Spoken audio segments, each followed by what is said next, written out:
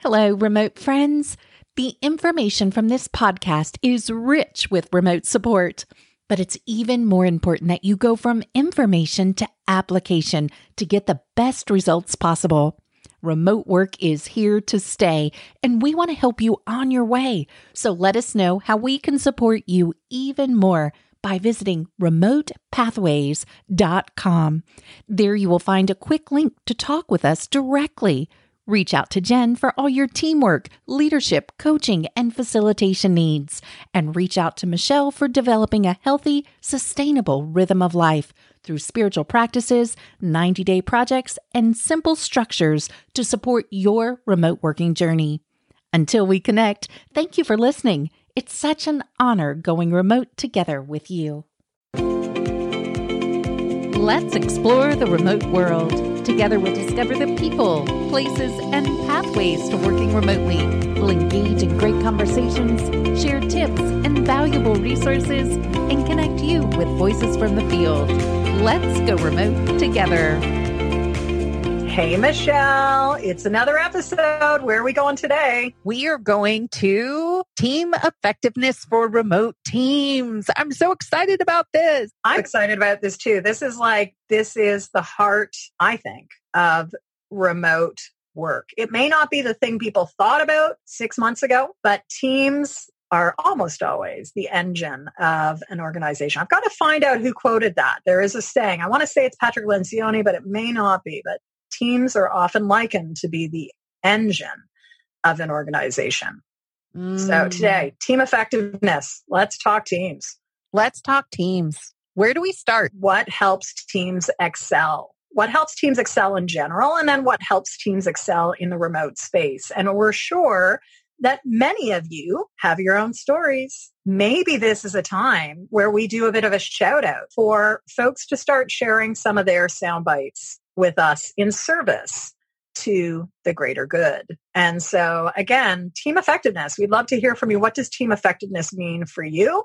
What has helped your team excel through recent moments in time? And what also has gotten in the way? We don't want any names of companies, but we would love to hear what has helped or hindered your teams. How does that sound, Michelle? That sounds so good. Thank you for that invitation, because it's truly the voices in the field that we want to learn from as a collective, right? That we're all in this together, and together, collectively, we have the answer. So we really need to put on our big ears and listen to each other and get that perspective, right? Get that 360 view that's bigger than ourselves, and try to draw in other voices. As I learned from you recently, let's set the table for the remote teams today. What is the conversation about? So we're going to go into the landscape of team effectiveness. And what I find interesting on a very meta global level, again, team effectiveness has remained relatively the same for 30 years, right? You look back to Kazenbach and Smith in the 1990s, wisdom of teams. We've had, some of the same foundations are key. Research like Amy Edmonston's work with teaming. I've been referencing her work since 2013, really the importance of psychological safety. So we've done a recent episode as well with the trust, safety, and connection in the virtual space. And so all of this builds onto one another. And we also have an episode that's all about empowering our team members to be leaders in their own right. So with that, let's talk team effectiveness. Let's go back to the basics. Like, what helps teams excel? And I would like to start this conversation off by getting people to think about a time when they were on an exceptional team, right? Hopefully we've all had that experience, whether it was a sports team, a business team, a Girl Guide team. I wasn't part of Girl Guides, but I was a brownie. And, what are the things that, as you think about that experience, what made that team excel? See, you're given the Love that question. I love that's where we're going today. Yeah. Well, it is. And I think we can all zero in to some moment in time where we were on a team, and we can still remember it. We might even still smell wherever we were in the world. But teams that rock it, as I like to say, have found some of that magical, I know you and your work with Jennifer G call it mojo. They've got some of that mojo. They've got some of that wow, that juice, that that intangible something. And I think when that fuses together what we see from research, anything is possible. Let's go back and maybe like, let's bring in your voice here, Michelle. Like when you think of that team that you brought to mind, what were some of the things that helped that team thrive? Transparency. Mm-hmm. What else? Personal connection. It wasn't just about business, but you were connected to a greater good. I think so. There was investment in the individual people. Every single role mattered. So an investment in the people, I think individually and collectively was common. Sprinkled in some fun, some joy in there and that connection. High trust, high investment in trust. Very clear vision, I would say. Mm-hmm. Well, maybe we leverage off of that because team effectiveness, as I said, let's go back to the basics on team effectiveness. Whether we are sitting beside each other or we are sitting virtually beside each other, we need to have a shared vision. It becomes even more important when we're in the remote space. If I have a different horizon, if I'm aiming for a different point on the horizon, never the twain shall meet. I don't know who said that, but yeah, right? It's like we need to be aiming for the same space, especially when we're remote. If we don't have that same point of vision, we might wind up metaphorically in a whole other continent. Yeah. Yeah, right. That's so good. And I'm remembering back on my days when you were supporting me in my very first team and just preparing for the 6 sessions. And I think we went through a lot of this right here. The first one that we did was establishing trust, safety and connection, the expectations, the group agreement. And I think that second session, we really did focus on the vision. We had the vision of the organization on the board and you could do that remotely. And it was bringing in every voice, giving them that reflection time and then bringing it and putting it on the vision board. And then even doing fun activities, like bringing in aluminum foil and toothpicks and styrofoam and letting the vision become tangible. There's so many fun things that you could do and in the remote space as well. Well, I was just going to say, and I think you're probably sparking people thinking, oh, but wait, we can't do that. We can do that. Everybody can do that.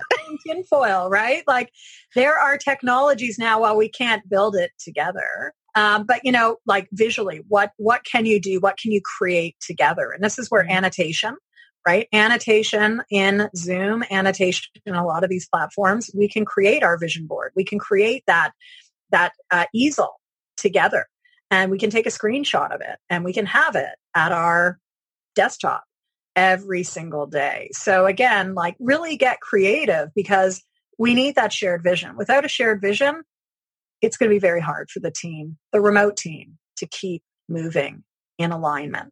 And that's key. We know that like with business challenges today and opportunities, we need a powerful vision. Let's maybe earmark a future episode to visioning.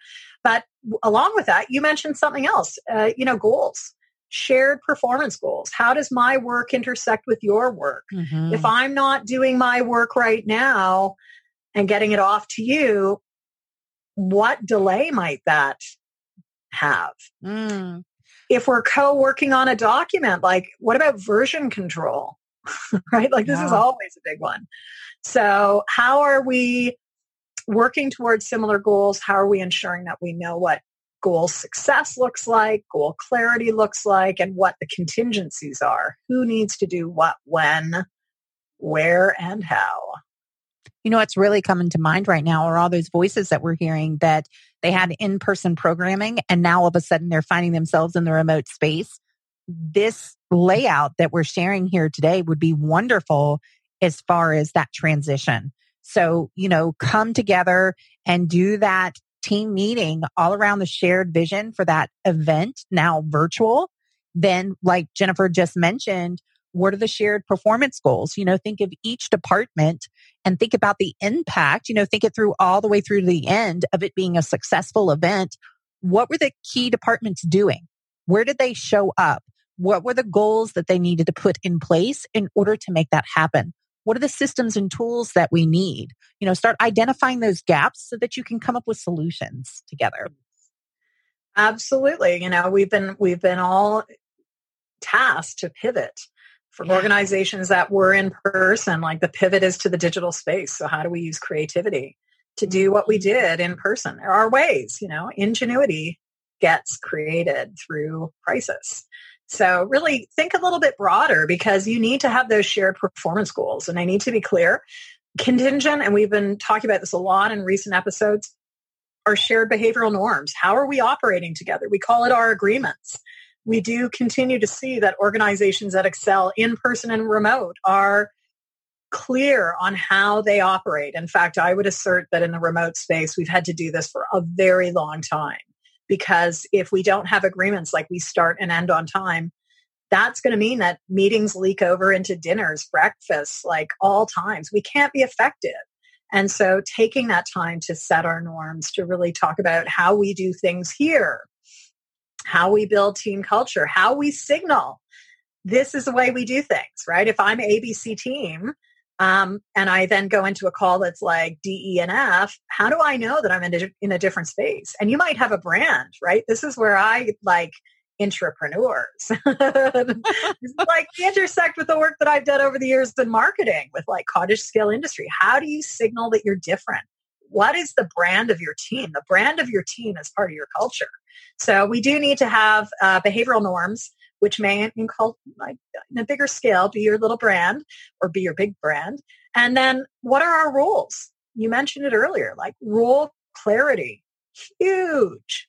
Even on the tiniest task, right? If you're doing it together, you need to have this conversation and talk about, start with strengths. Start with strengths with your roles. Like what do you bring to the table? What are the things that have to be done, whether you like it or not? We've just got to all pull together and get done, right?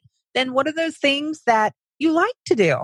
That your strengths can really shine in this space, but have the conversation and talk about the things that come to mind is, when are we going to have our next conversation? Where's the check-in point, right? Mm-hmm. And let's communicate really clearly what you're stating that you're taking ownership of between now and then. And if you don't get it done for whatever reason, or you see that the time is coming and you're not getting it, it's not going to happen, communicate that. Yes. Send an email, give people heads up so that they can pivot and adjust. Maybe it's just a little tool or a little support that you need. Maybe you need to pass the baton to another team. But communication, conversation, right? So important. And role clarity. So number 4 is role clarity. Just to recap, because I know that we're getting really excited about this topic, but just to recap for our listeners, we started with vision, number 1, 2, clear or shared performance goals, 3, behavioral norms and agreements. How do we do things? And then this 4th one of clear roles. And the 5th one is shared team practices. Are we meeting? What I found fascinating in the first few weeks of, lockdown, stay in place, whatever we're calling it in the different parts of our world, it has been fascinating to see teams that thought they could do everything by email, do it all by this. We need to have a conversation. So are you meeting on a regular basis? Are your meetings effective in the virtual space? So I'm going to put a little point out here. All of these 6 areas, we're still coming to 6, chapter 11, and effective virtual conversations. And chapter 9 before that was effective virtual meetings. So again, think about what is going to help you as a team excel, because teams need to get together. They need to talk about things formally and informally. And because we can't meet by the water cooler, how do we have some moments of time? Even maybe we do an informal potluck. I love that idea. Yes. Do that. I think people get it now, right? People before were like, yeah, whatever. What is that about? Try it out. I'm sure you're hungry. I'm sure you haven't gotten up from your desk yet. So go and have a potluck with your colleagues. Exactly. Make it a virtual lunch and learn, have fun with it. There you go. Because you know what? That helps us then have number 6. Teams need to have shared commitment. I love this phrase of I have your back. I've got it. If I don't see something from you, Michelle, I'm going to reach out and say, hey, is it on its way? And that's a little prompt, right? So what are we committed to? What are we committed to individually? What are we committed to collectively? And really in high performing teams, my guess is for those of you that really could bring a team to mind, probably one of those factors that really helped them shine was we were deeply committed to our cause. We were deeply committed to our work. And we have seen exceptional teams in healthcare over these last couple of weeks. Yes. All over the world. Like, talk about teamwork, talk about shared commitment. They've got it. What a wonderful example to bring into this conversation, right? And also just seeing the importance of it, right? We were all holding that team in the beginning of the call. You know, what's the best team that you've been on? I'm sure, like you just said, we're seeing that modeled. If we'll pay attention, we're seeing that modeled. So what are you learning from them? What do you want to take away into your own team? Because it's beautiful what we're seeing. They're digging in for the greater good of humanity. Absolutely. So with that, team effectiveness, we're not going to say anything more. I think you can think through what's going to help you thrive. What are the changes you want to make? And we will be back in a future episode. Don't forget this week's download. You can, as a team, talk through these factors, talk about what you're doing, maybe what you could improve upon, because teams are not static, right? This has been a reality for a long time. Teams are living, breathing entities. We have good days, we have bad days, we have lots of learning. And so there's going to be section here for you to think about, you know, what are the questions, conversation points you want to bring in as a team to get better at whatever you do.